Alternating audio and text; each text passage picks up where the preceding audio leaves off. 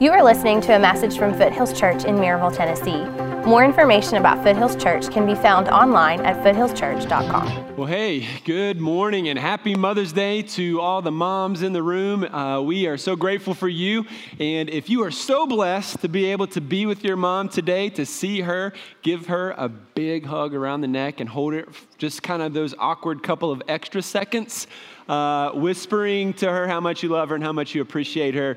We love you, moms. We are in an important series that we are calling Open House. And for us, we opened this new facility about 8 weeks ago, and our heartbeat is that you belong here. No matter who you are or where you come from, we believe you can find a place to belong here, a place to find joy, a place to find hope, a place that God can show you His purpose for your life. And so I believe you can find community here. And so we're grateful that you're here. And we've been talking about our core values as a church and why these issues are so important to us. In week 1, we started by saying that Jesus is life. It's all about sharing the gospel. And so we talked about why Jesus is life, and many people came to know Christ that day. Week 2, we said growth happens in relationships. And so we talked about how it's all about relational discipleship, and I encourage you to get involved in a small group and build community. And a lot of our small groups are coming to a conclusion this spring, but summer Bible studies start in June. And if you want to get plugged into one, go to the Connect Center today, and they will answer your questions and help you get connected. Week 3, we said we can't stay here. And so for us, we can't just gather on Sunday morning and sing Kumbaya and just stay here forever. The whole goal of being here is to be equipped to go out and to live in this city, in this community, at work, at school, when we're in our doing hobbies and whatever else. And we're taking the gospel with us because it's all about making disciples.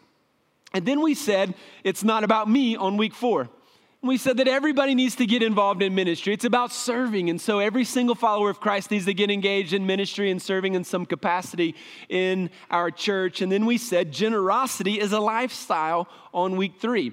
It's about investing in the vision. And so we talked about how, being a generous person isn't just about being generous once a year at Christmas time.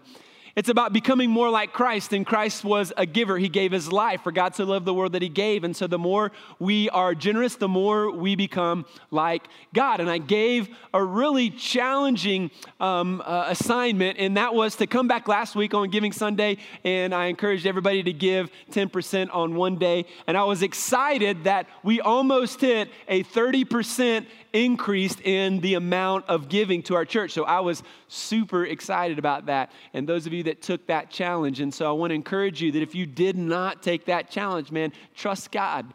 Put God first.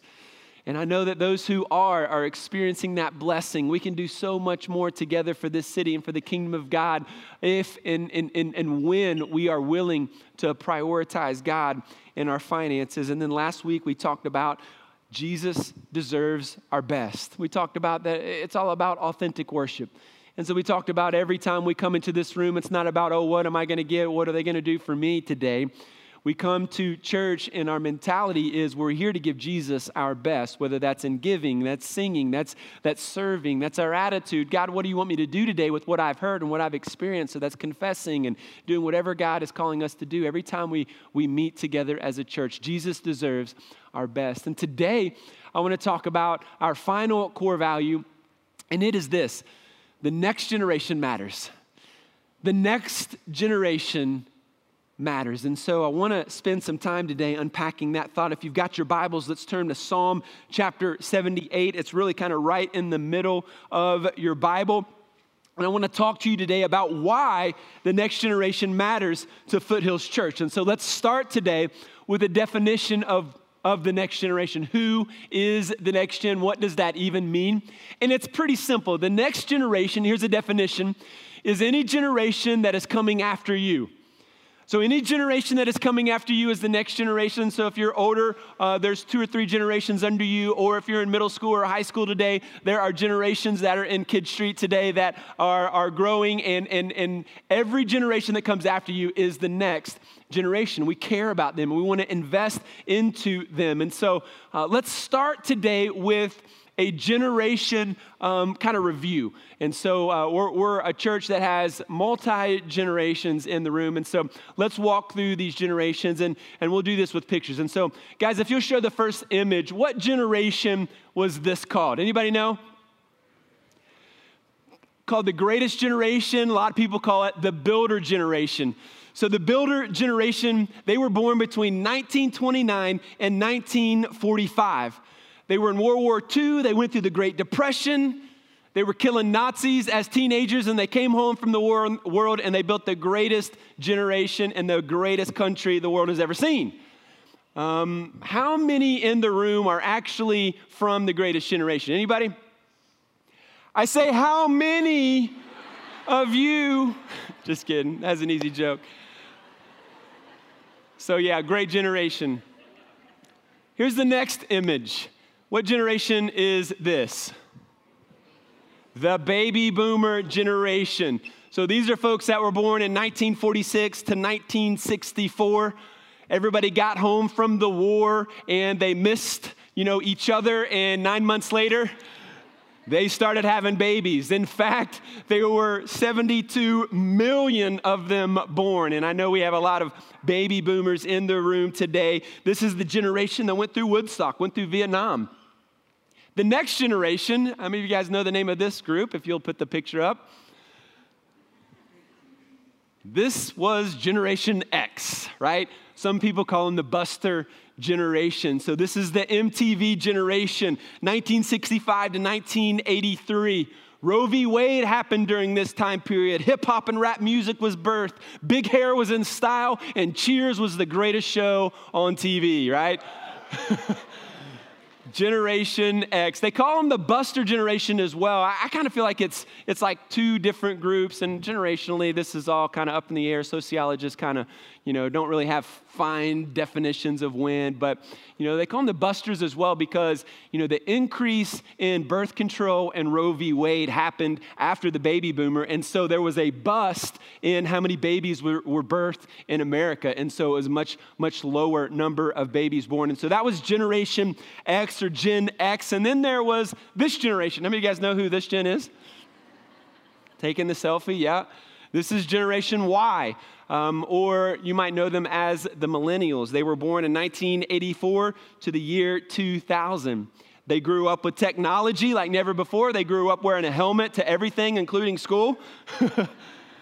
And they are also called the Peter Pan generation because some of them don't want to grow up and become an adult.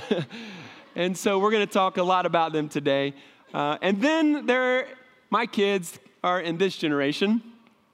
This is a generation, doesn't have a name yet, but they are going by Generation Z right now. And they grew up with a screen. They grew up with iPhones and iPads. And this is the group that doesn't even know what it's like not to have the internet. They have no idea what life is like without social media, and they have no idea what it feels like to have a winning UT football program. I mean, it's sad, but it's the truth, right? They don't know what it feels like. And so we're going to get back to it, though, or this is our year, right? This is our year. So, yeah, when it comes to generations, it's really easy to demonize the next generation and really immortalize previous generations, isn't it? And even how I've communicated this so far, I've kind of done that, haven't I? Because it's kind of easy to look at the young kids growing up today and why do they do what they do? All these young kids with the bright colors and they're wearing holes in their jeans and skinny jeans. And back in my day, when we had a hole in our jeans, we patched it, right? We put a patch in it. And Mom made my jeans and all this kind of stuff. And it's kind of fun to make fun of other generations, no matter what generation you're in, either older generations or younger generations. It's really easy to do that. Maybe if you're in your 50s, you've kind of had this conversation with your kids or somebody. So if you're in your 50s, you might say, man, all these young kids today, they all get a new car when they turn 16. Back in my day, we had to borrow Dad's beat-up Chevy, and we liked it. And then his dad said, well, we didn't even get a car. Cars weren't invented. We had to walk to school. Uphill, both ways, in the snow, right? And then his dad said, we didn't even have school. We rode horses. Oh man, it's fun to kind of pick on each other, and it's really easy to look at, you know, the younger generations that come after us as being lazy or not put together or not organized, or, you know, they don't have their stuff in order. But I mean, it's fair to say that every generation has its problems, right? I mean, let's not forget that the civil rights movement happened because our previous generations missed the mark big time, right? The sexual revolution of the 60s paved the way for the internet as we know it today and social media. And so I think it's fair to say that previous generations are filled with sin and had their fair share of problems, just like generations today. And so what I want to begin to help you do today is kind of begin to move your frame of mind towards the next generation. And really, here's the bottom line today. Instead of seeing the next generation as a problem, see them as a solution. What would it look like in your life to start looking at the next generation, the generations that come after you, not as a problem or the problem, but to start viewing them as the solution? Because here's the reality. They have an opportunity to get some things right that you and I got wrong. They have an opportunity to do things differently. They have an opportunity to reach more people with the gospel than we were able to do. They have an opportunity with technology and with the way that our world works now, with leveraging technology, to do more for the kingdom of God than any of us ever did or even dreamed of. So what would it look like for us to begin to think in terms of our legacy and thinking in terms of how are we going to pass on what we know? How are we going to equip them and encourage them to become the man or the woman that God is calling them to become and to do the things for the kingdom of God that God is calling them to do? Well, I think it boils down to, do you want to leave a positive legacy? I mean, I would hope everybody here today is here because you want to leave a positive legacy, and sometimes we don't think about it, and sometimes we don't, plan for it, but I would hope that you want to leave a positive legacy and help the next generation be equipped to do everything that God has called them to do. And so I want us to turn to Psalm 78 for some guidance and for the word of God. This is Asaph with really a sermon, and this is a man under the inspiration of the Holy Spirit writing the very words of God to you and I today. And so let's read it together. It says this in verse 1, "Give ear, O my people, to my teaching. Incline your ears to the words of my mouth." Why? Because these are the very words of God. We pay attention. Verse 2, "I will open my mouth in a parable. I will utter dark sayings from of old, things we have heard and known that our fathers have told us. We will not hide them from their children, but tell to the coming generation the glorious deeds of the Lord and his might, and the wonders that he has done. He established a testimony in Jacob and appointed a law in Israel, which he commanded our fathers to teach to their children, that the next generation might know them, the children yet unborn, and arise and tell them to their children, so that they should set their hope in God and not forget the works of God, but keep his commandments, and that they should not be like their fathers, a stubborn and rebellious generation, a generation whose heart was not steadfast, whose spirit was not faithful to God." Verse 2, these dark sayings. Now, this is a difficult Hebrew word to translate into English. The Old Testament was written in Hebrew, and so this dark saying, some translate this as a weighty truth or a mystery from of old. And so I think a weighty truth is the best way to really understand this word today. And what he is saying is, I've got this weighty truth. I've got this important wisdom, and it came from way back. Right? It came from way back, and I heard it from my father, verse 3. My father told him, and my grandfather told him, and God's power and might was demonstrated to him, and he shared what God did. And so my father told me. Now, I look around the room today, and I realize that half of you grew up without a father. And you would read that, and you would say, my dad didn't teach me anything because he wasn't around.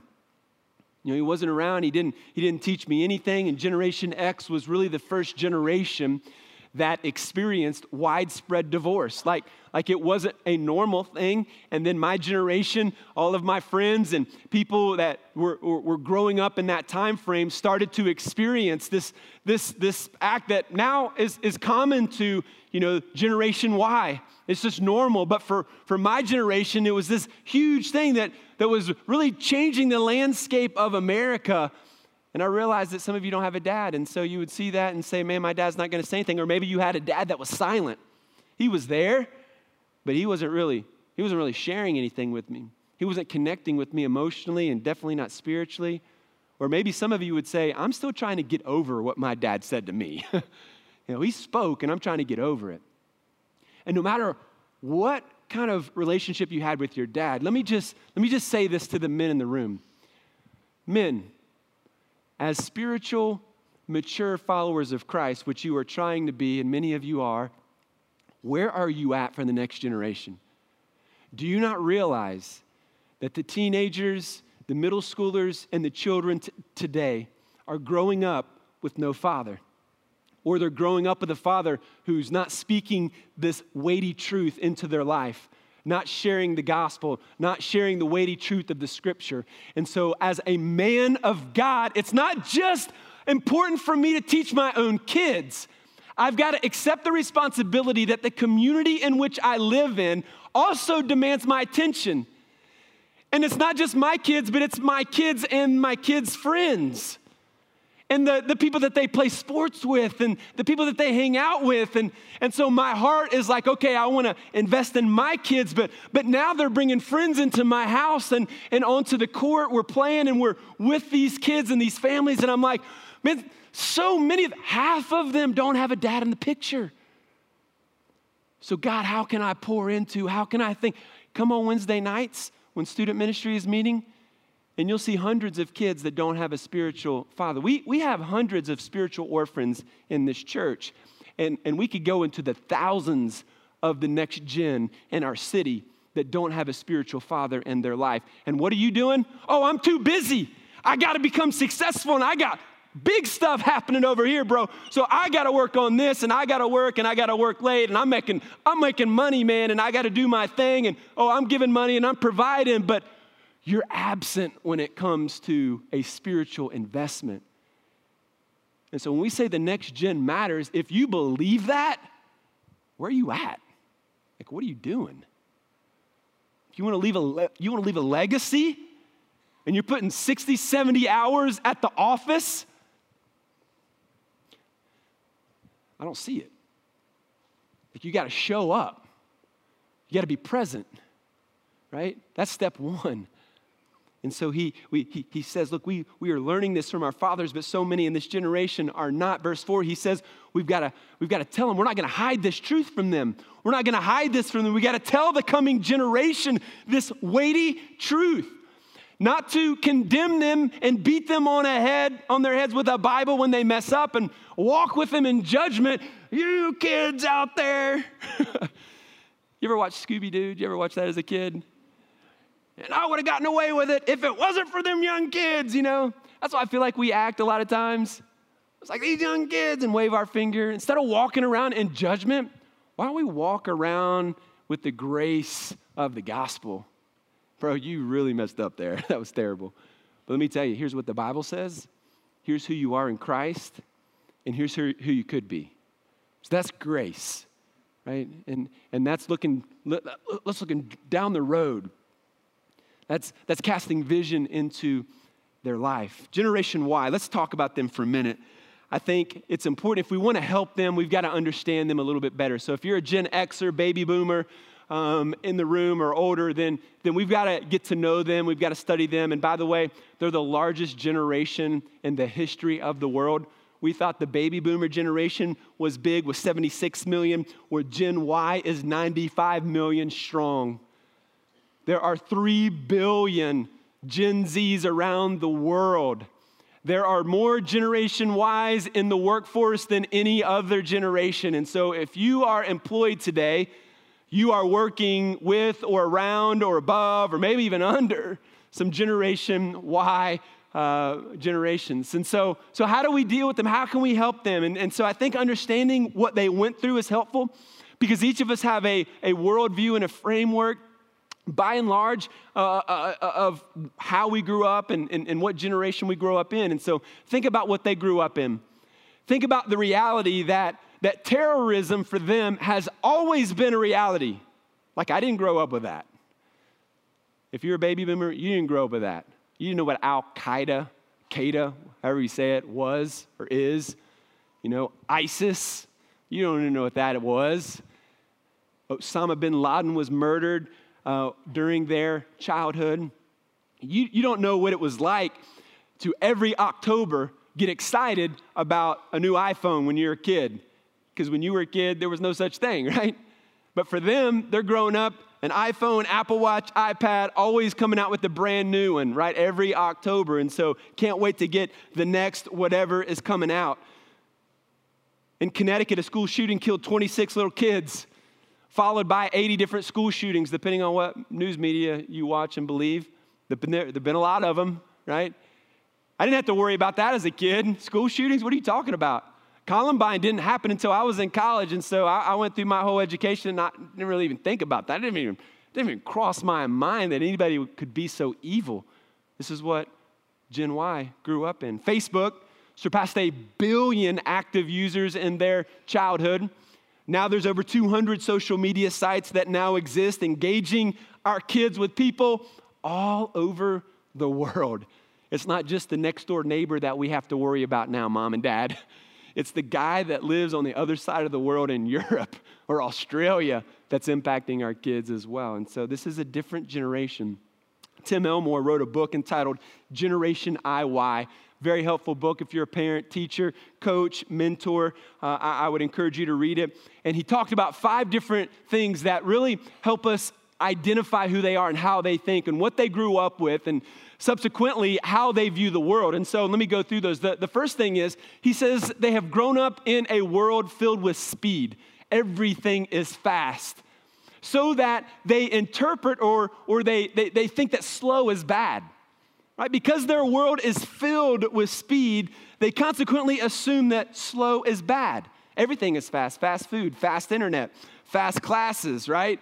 Oh, I can't focus longer than 8 minutes, so you got to talk fast. And I don't want to talk on the phone. I want to text because text is faster. I want a fast pass at Disney World because God forbid I wait in line with all the other peasants in the world.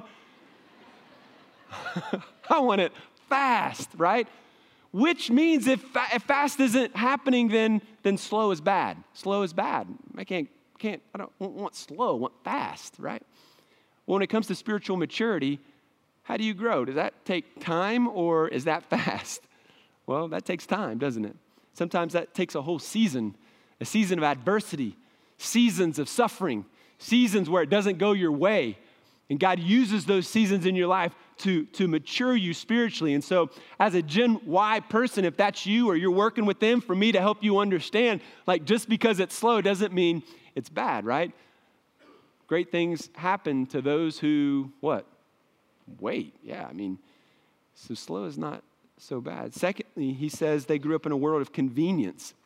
A world of convenience. So hard is bad. Everything's got to be convenient. I've got convenient stores. I've got an app for everything, and I can order food on the app. I can pay bills on my app. And if I show up for that food and it's not ready, then I want to complain because you should have had it ready. And right? So everything's convenient. So if it's not convenient, it's interpreted as hard. I know there's teachers in the room, and I haven't heard any amens. I haven't heard any praise of Jesus. Preach it. I haven't heard any of that.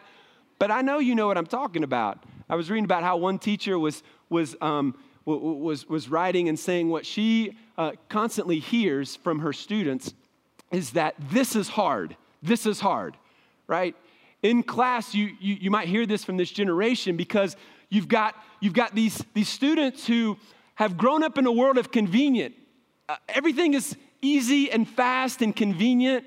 And so if I actually have to do homework and study and I have to like figure it out, that's not convenient. So that's hard, right? We all had to figure out the math problem. We had to figure out the paper and we had to read the book. We all had to do it, right? but they interpret it as hard as being bad. And man, anything worth experiencing and having is gonna need us to work hard, right? So if you're talking about sports, and practice isn't convenient for me because I've got Fortnite tonight. I got a whole game. I got this whole 50v50 thing back, and I got to go after it. And right, some of you are like, I have no idea what he's talking about, and all the baby boomers are like, dude, what are you saying? So convenience, so hard is bad. I need to move on. Number 3, entertainment. So they grew up in a world of entertainment. Therefore, boring is bad. How many of you had your kids say, this is boring. I can't stand it. It's boring. We're at church. It's boring. School is boring. Everything is boring. Why? Because they grew up with a screen, with a movie, constantly Netflix, constantly a game. You're guilty of this, mom and dad. You go to restaurants, your kid cries, and you shove an app in their face so they'll shut up. You do it, right? I did it. And so they learned that, okay, entertainment is the purpose of life, and if I'm not entertained, I am bored. How many of you in my generation or beyond grew up, and when you were bored as a kid, you created a really dumb game and you just played it? Anybody play dumb games? Yeah, you don't have to tell us about them today because it'd be embarrassing, but one game I did all the time, I didn't create it, but you ever get a baseball glove and a tennis ball? And go out in the driveway, you know what I'm talking about, and you throw the ball up on the roof and it rolled down, you caught it? Did anybody play that game with me? Oh, my gen did it, right? And over. If I were to ask my kids to play that game, they'd look at me like I was insane. Like, it's just gonna roll back down, Dad. You're gonna catch it or not catch it, right? So what is the point? How do you win that? And here's the deal. When you're bored as a kid, you just create stuff to do, right? Here's what neurologists are actually saying, that our brain's capacity for creativity grows when we're bored.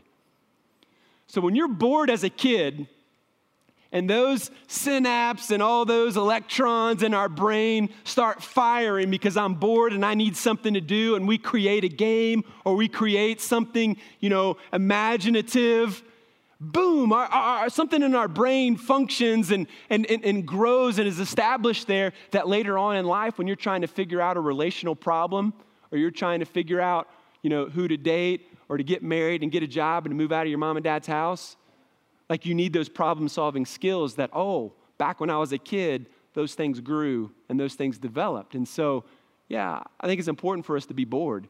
It's important for kids to experience some boredom so they can get some creativity in their life. Number 4, he says they grew up in a world of nurture. And so now they see risk is bad. Risk is bad.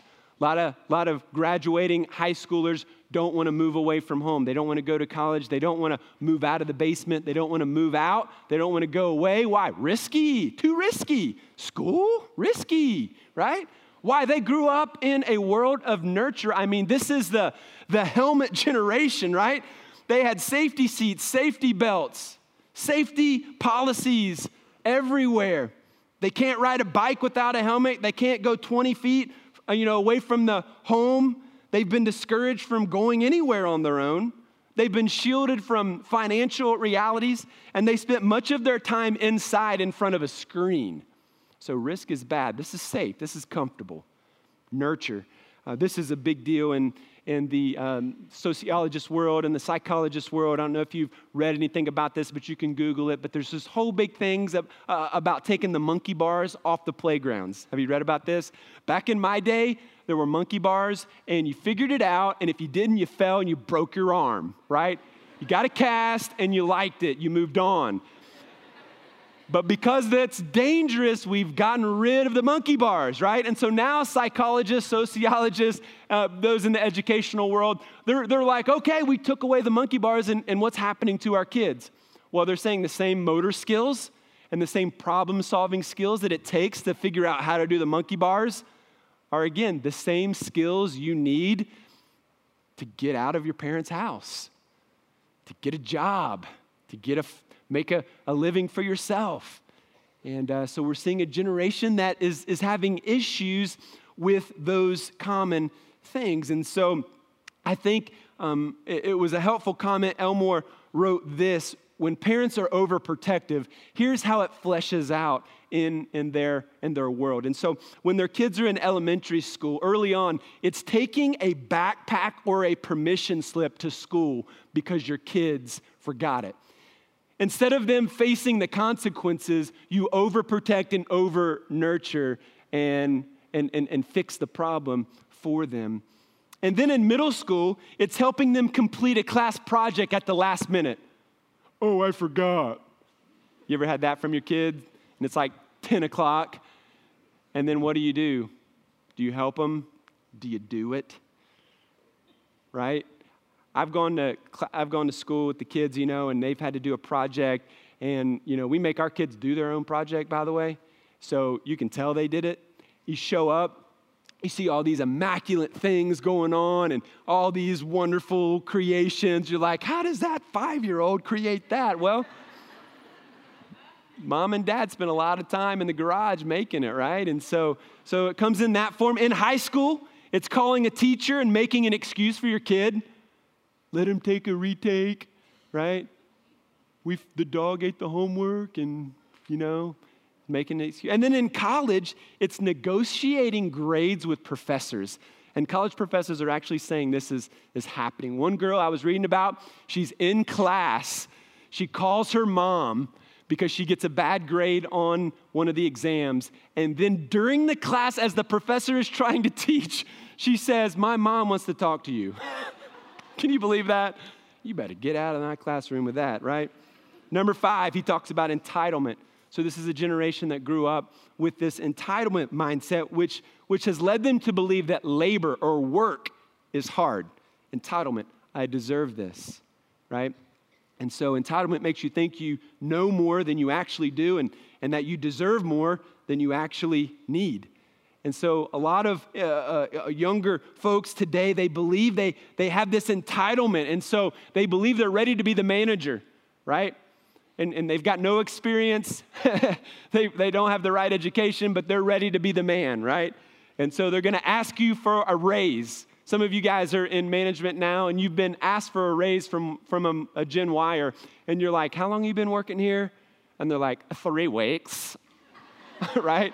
And so it's like, you better get out of my face with that. But really, that happens. And so I want the promotion. I want that. Why? Because there's this entitlement happening. And so teachers in the room, coaches, mentors, small group leaders, almost pastors, going to be pastors, anybody in the room that wants to help the next gen, have this conversation with the next Gen Y, especially teachers in the room. How many teachers in the room, by the way? Can I see a show of hands? Are you guys almost done with school, or have you thought about that? I can't believe I didn't hear a woohoo after that. Like in the first service, they were like, 3 days or whatever it was. So like you're doing awesome. You're pouring into our kids. And no matter what your lesson plan is, teachers, no matter what the goal of the day is, when the opportunity presents itself, I just want to encourage you to take this today. Maybe remember it in the future. Take those moments in your classroom for the in case your parents haven't told you yet moment, right? Because we're counting on you. We're counting on you to fill in the gaps. And there are so many gaps right now, right, in our culture and for Gen Y and for Gen Z that's coming up. We need those moments. Hey, in case your parents didn't tell you, when you graduate, you're going to have to start at the ground level. And when you take a vacation, you've got to get it approved, and you're probably only going to get about 7 to 10 days, right? Because they expect, 3 weeks, 4 or 5 weeks off, and all of these expectations. And you got to have these in case your parents haven't told you moments, and I hope you'll do that. So what are we going to tell this future generation? How are we going to help them? Well, let's go back to our scripture here. Let's see what he says. He says in verse 4, we want to tell this generation the glorious deeds of God. In other words, the praiseworthy acts of God's. So translation, here's what you worship. That's what we got to do. If you care about the next generation, you've got to point them to Jesus. Here's who you worship. Don't worship popularity. Don't worship money. Don't worship a relationship. Worship Jesus. Everything is about Jesus. The whole reason why you are here is about Jesus. He has a purpose for your life. He has a plan for your life. Follow his plan. Your plan, no good. Your plan, desperation. Your plan, emptiness. His plan, joy, power, right? Point them to Jesus. Here's what you worship, right? We talked about worship last week, and so we want this next generation to see examples of that. And so here's the Word of God. And here's some examples of how to worship Jesus and how not to. We looked at Cain and Abel last week. Here's a story. Here's a great story and lesson from the life of David. And here's how he really messed up. He didn't follow God's plan. He worshiped other things, right? And so, and then here's some examples from my life. Here's where I missed it. Here's where I messed up. And so we're able to point them to Jesus and to show them who they should actually worship and give their life to. Secondly, verse 4, we show them his might, his power. So we've got to teach them and show them the power of God. Here's what you must trust in. Again, we trust in his power. We don't trust in our relationships. We don't trust in our ability to figure things out. We don't trust in, professors in college. We don't trust in our emotions because our emotions change from day to day. We trust in the power of God. Therefore, if you're going through a difficult situation, trust in God. Going through adversity, you don't know the answer. You feel like you're all alone. You feel broken. You don't understand why things are happening a certain way in your life. Trust in God. Trust in his plan. Trust in his purpose. He is still God today. And we remind them and we show them. And oh, by the way, we remind ourselves as we teach and as we show and as we model. We show them the power of God. And then verse 5, he says, hey, look, he appointed a law in Israel. This is the old covenant. Think 10 commandments here. He says, we were commanded to give them to the next generation so that they would set their hope in God and not forget the work of God. And don't miss this, and not be like previous generations. We like to idolize previous generations and demonize the next gen. But here we see the absolute reverse.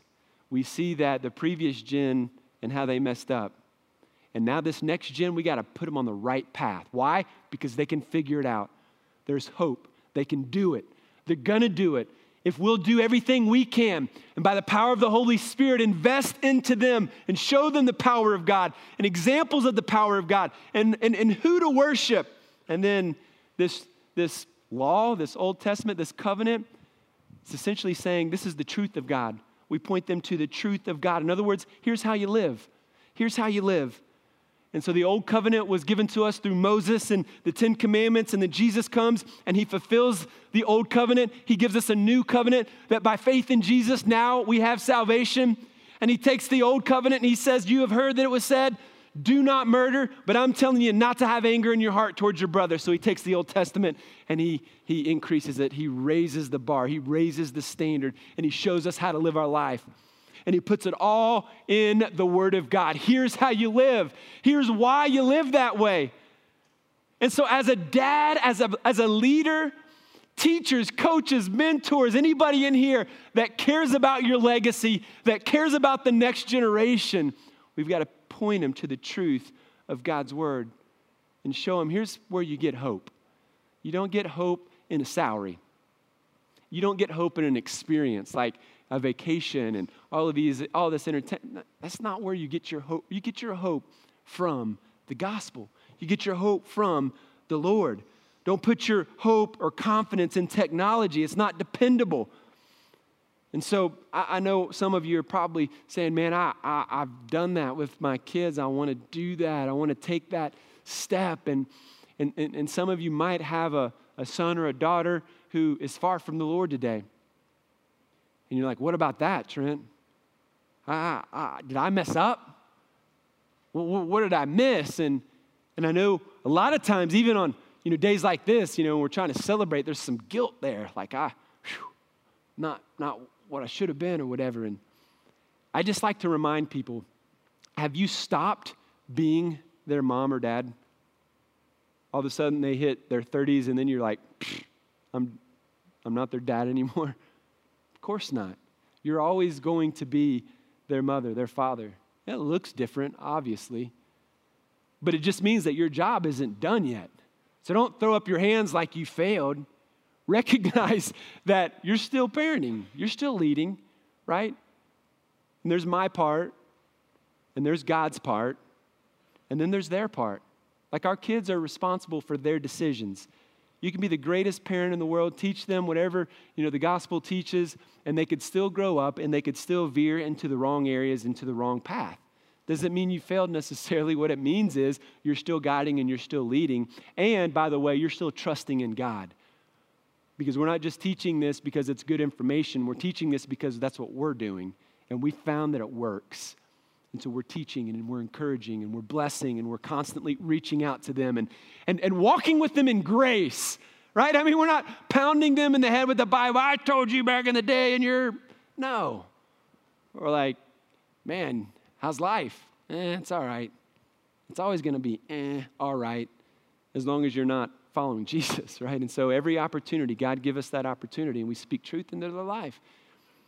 And that journey continues for you. And so our job is to show them how to have that confidence and faith in the midst of trial, in the face of adversity, and even when things are going well. The next gen matters. Let's look at them as the solution, not the problem, all right? That's why Titus chapter 2 tells older women to teach the younger women how to follow and trust Christ. That's why 2 Timothy 2 verse 2 says, the things which you have heard from me in the presence of many witnesses, entrust these to faithful men who will be able to teach others also. Don't see the next gen as a problem. See them as a solution. I wanted to close our time today with the conversation with a real life millennial. He's here. And so would you guys please welcome to the stage Dalton Wilson.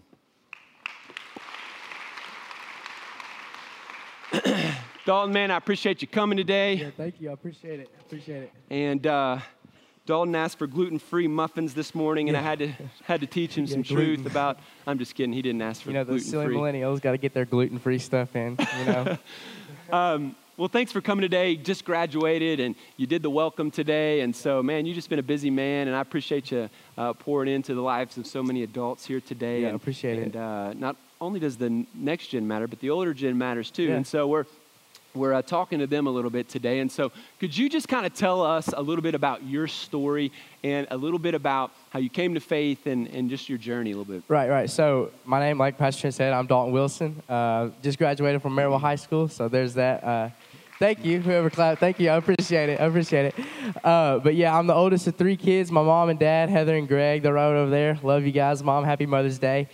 So how I came to faith was one weekend at our old church, me and my dad signed us up for a father-son camping trip. So my dad, I was like, I don't even know how I remember, but I think I wanted to go. Who knows? I love to go camping. But so we went and, leading up to this trip, like I felt God. I was 10 years old at the time, by the way. So leading up to the trip, I felt God start to tug on my heart a little bit, and God was starting to do things. So throughout this trip, we were just surrounded by godly men, just trying to pour into the next generation, be there for their sons, and just be able just to have a good time. So, on the way back from this trip, I looked at my dad, and he got really emotional, of course. And I looked at my dad and I said, Dad, it's time. I think I'm ready to give my life to the Lord. And right there, driving back in the mountains, Dad was praying and driving at the same time. I don't know how he was doing it, but he was. And I just remember me just praying right then and there, God, I want to give you everything. God, I want you to be the Savior of my life. And so that's how I came to faith. That's awesome. Yeah. Well, good. So that was 10 years old. And then, so life continued to happen in the high school. And tell us a little bit about the next phase. Yeah. So, things were going great. Younger, you're not open to many things, but then you get to high school. And sophomore year, you start to get, things start to become available and more, you try to find a group of friends that, that you fit in with. And I found myself in a situation where I was with the wrong group. I was going to the wrong places. And everybody in here knows what that means. I was living for myself, and I was looking, I don't want to be unpopular. I don't want to be all this stuff. So let's go with them, even though that I know that it wasn't right for me. And it wasn't right for my situation because, during this time, I was involved in my student ministry and stuff. And this time, this was still at my old church, And throughout all this, my parents were like, I feel like God's calling us to go somewhere else too, as like a church. So we came to Foothills one weekend, and Dad and Mom were trying to get me to go to students, and I was so against going to students, and I don't even know why. I guess because I was just so connected, and I knew that. Because you were sinful. Yeah, because I was sinful. Yeah. I was sinful. It's okay. I was sinful. Grace of Jesus. Well, anyways, I started to come, and little did I know, like, that was going to change my life for forever, and I was going to be able to do things that, that I never thought I'd be able to go to. I just remember one of the first nights that I really started to get connected. Didn't even know I don't even think Pastor Landon knew my name, barely knew him. We decided to go to the Haiti mission trip meeting. And I just remember, God really starting to, like, take back over my life and really start to take control of my life again through that season, just by, giving me opportunities to get back. So you went to Haiti. Right. And so what happened next? Okay, so while we were at Haiti, and before Haiti, I started to feel like God was calling me into the ministry. So, I just, before I went to Haiti, I said, I just now started to get back to where I needed to be, with my faith. So while I was in Haiti the entire time, I was just being able to build that connection with Pastor Landon because he led the trip, and I was able to grow through that season of my life. Like, I was able just to, like, Landon started pouring into me. My small group leader, when we got back from Haiti, started pouring into me, and I had these guys in my life, these men that were, that were so faithful, and they took a chance with me. Just like their boldness just to take a chance with me, like, made things so much different. Of course, like I said, like, I feel that call to the ministry now just because of their willingness just to mentor me through this time, because it was, a lot of stuff was happening, and it was pretty cool just to see how that all played out. Yeah, and so they walked you through that, some of the temptations of high school, kind of messed up and failed in those, but came into that experience through Haiti, and that's kind of what God has been doing in your life now. And as a result of that, your calling and kind of what you're experiencing in that, tell us a little bit about that. Yeah, so I've gotten a lot of opportunities on Wednesday nights with FC students, growing that relationship with Sally and Pastor Landon to be able to come in and kind of be a part of that team. I'm part of our family ministry team now, and I actually got my first opportunity to preach a couple weeks ago, which was really awesome just to see how God started, God was using me in that, and I started to be able to, I was able to jump in with a small group, a 6th grade small group, and be able to start to pour into these younger guys. And, God just really started, opening up doors for me. And it's just like just being able to be faithful for him started to pay back in so much that I never thought that it'd be able to. And I've got to do a lot of cool things. That's awesome. So thinking about ministry, thinking about ministry school and God's calling in your life. And so you've been doing a lot, I know. Tell us, help some of the adults here today think through what are some of the biggest challenges that your generation is really going through right now. Yeah, so I know while I was thinking about this, like, the one thing that automatically popped in my mind was, like, social media and your self-image. Because I know, like, a few of my friends, and I mean, even me in some cases, have, like, people go to their social media and people post what they want other people to see because they think it'll make themselves look better. You can always put up a front in front of somebody, but you really don't know how broken somebody is too, Like, you can, like, I know that I'll see people that like, I just know because they're close to me, putting up, like, things on social media that make their lives look like they're all together, but really they're broken. It's just like people are just constantly trying to make their self-image look better to the world. And I think if everybody just looked at it like how Jesus looked at us, like, things would be completely different. Because, Jesus doesn't see that we're overweight, or, that we're not somebody else. Jesus sees us as somebody who is, like, who he loves and who he wants to pour into. And I think that, just looking at people's self-image is just, it really, like, affects them a lot. Yeah. Yeah. So what would you say to adults that are maybe thinking about pouring into the next gen? Like, how can they help them overcome some of those self-esteem and issues? Yeah, so I think the best way is to get involved in the student ministry. I think, leading a small, and, people sometimes think they're not cool enough to be in the student ministry, and they're not going to, like, they're not cool enough to be in this. But it's not really about being cool. It's about being able to make a connection with the student that's going to impact their life. Hey, that's good stuff right there. Yeah, thank you. I appreciate it. But anyways, so, when you're like feeling that God's wanting to like work through you through students, a great way would be to get into the student ministry, because you get to build that bond with some students, and they may not have the best home life, they may not be in the best situation, but when they see you, they see how much you care and how much you love them, like that can do so much for somebody. Yeah, that connection and helping, in whatever they're going through in that season of life. And so many, just to help with the statistic, like a lot of your friends, are their parents divorced? Yeah, I know a lot of parents who are divorced. And dads who might even be in the picture but not leading spiritually. Yeah. I mean, it's just everywhere, right? And so the need is just huge. It's monumental. And so what would you tell parents today? Maybe something that maybe they should do more of, and something that they should do less of. Yeah, okay. So this is a tough one because I'm not a parent and I'm just graduated. So it's just like, okay, well, so something I think, so I'm going to start off with like something they should do less of. Like, okay. I think, so something they should do less of is they should quit letting their kids make excuses not to show up here on a Sunday morning and a Wednesday night. Because the fact that like, yeah. So when they show up here on a Sunday morning, and especially on a Wednesday night, that's their opportunity to get plugged in. Like we have, like small groups is huge here at our church, but I mean, even in our student ministry, like we push that so much, and being able to have that bond with those people. Because I know in my small group, like those are like my brothers, like those are my bros, and I can go to them for anything. And I think having that, so I think that parents need to, and also that means that goes with leading by example too. You can't expect your kid to show up if you're not going to show up on a Sunday morning.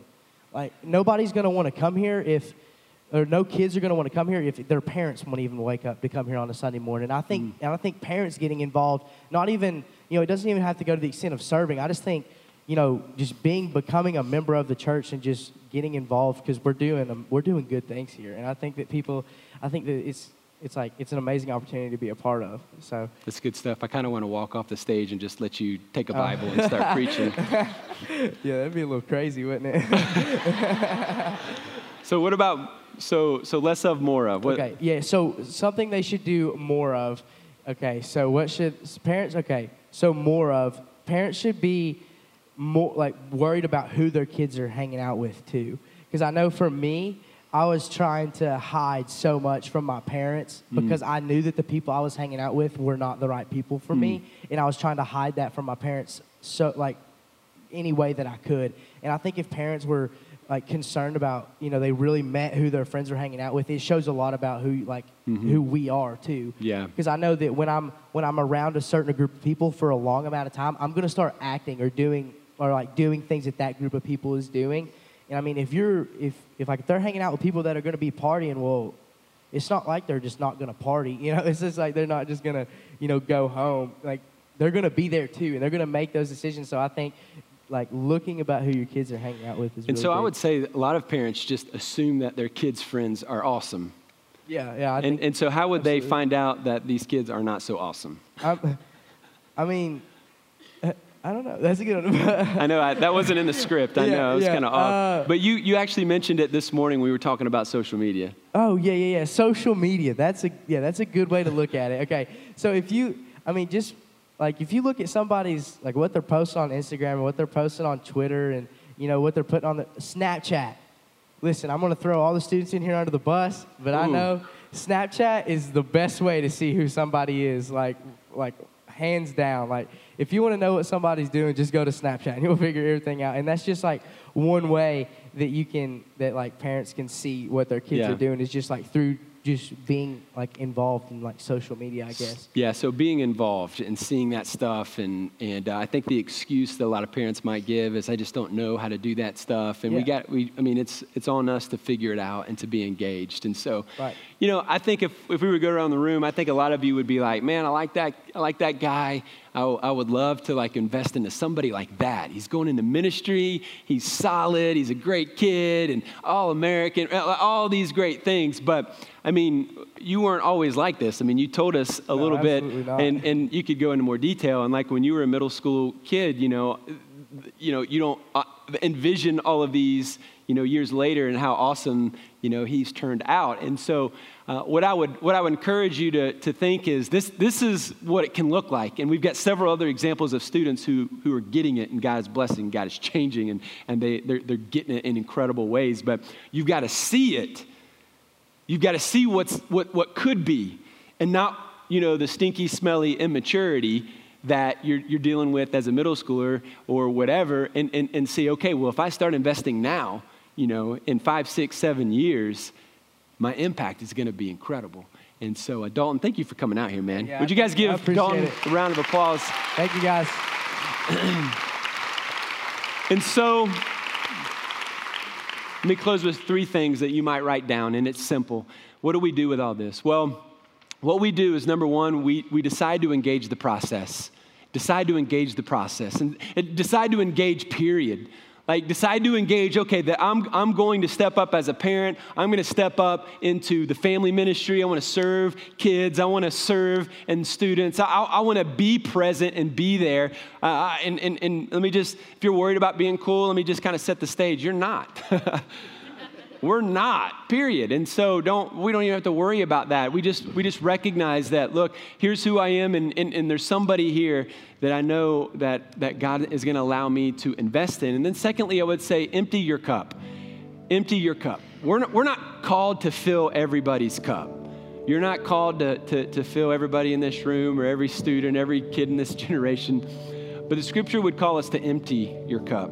So my role is I'm going to empty my cup, and then God's going to fill that up, and I'm going to empty, and I'm going to empty. And the mentality is I want to invest everything I have into this generation and whoever God brings into my life in those special relationships, and disciple and fill them up. And I'm not going to save the world. I'm not going to, be able to, do everything, but I can empty the cup that God has given to me. And then thirdly, we want to focus on the end result.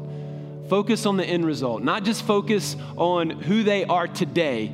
We want to focus on who they could be. And that's really the point. And you see Dalton, and there's so many other students that get it and understand it. And so we want to focus on that end. And so I think the call to action for some of you is to take that step and get involved in our family ministry. And I say that because the next gen matters. We created this place largely for them. The reason why we do the music the way we do, the reason why we do the lights the way we do, the reason why we dress the way we dress, and the way we preach the way we preach is for the next generation. And so I know some of you in that boomer generation that are here, you get it, and that's why you're here. And in that Gen X buster generation, that's why you brought your students here, and you get it.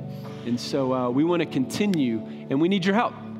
And so if you're interested in serving, if you're interested in finding out more information about that, hit the family ministry tents today, and they will hook you up. They'll help you take that step. Let's pray together. Father, thank you for the next generation. Lord, we want to see them for who they could become. And we want to see them as the solution. We don't want to blame them for all the problems, God. We want to lift them up to you and ask, God, that you would use our church to reach them with the gospel, to disciple them, to equip them, and to partner with parents to accomplish the same endeavor. And Lord, we just want to honor you today.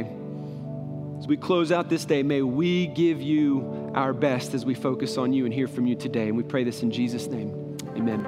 Thank you for listening. More information about Foothills Church can be found online at foothillschurch.com.